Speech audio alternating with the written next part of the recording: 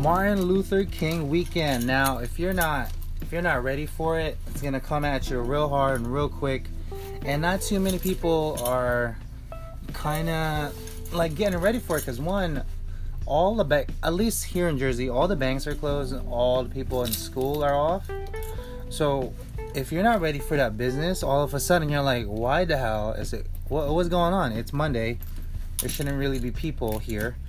Depends on your demographic, depends on your business too, but at least here where I work in Jersey, that sudden influx is gonna hurt you if you're not prepared.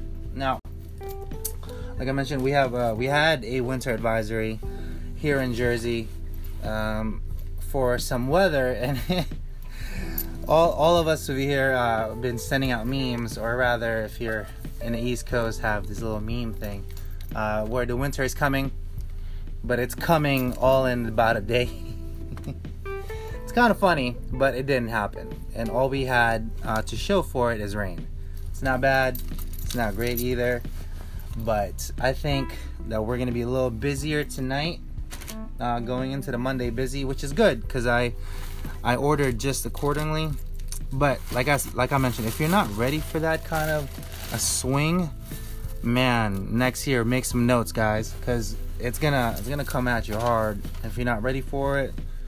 Ooh, I only say that from experience because 4 years ago, when I first took over, we weren't necessarily prepared for the Monday, so I wasn't expecting that business. I was like, what's going on? It's not even clicking in my head. We're just going day to day, you know. But being aware, that's what I was trying to say. Being aware of what's happening around you and what the days are and what holidays are transpiring, I think will make you a better chef altogether. So from one chef to another, take a look at your calendars, guys, and have little promos with it too. Be prepared. All right.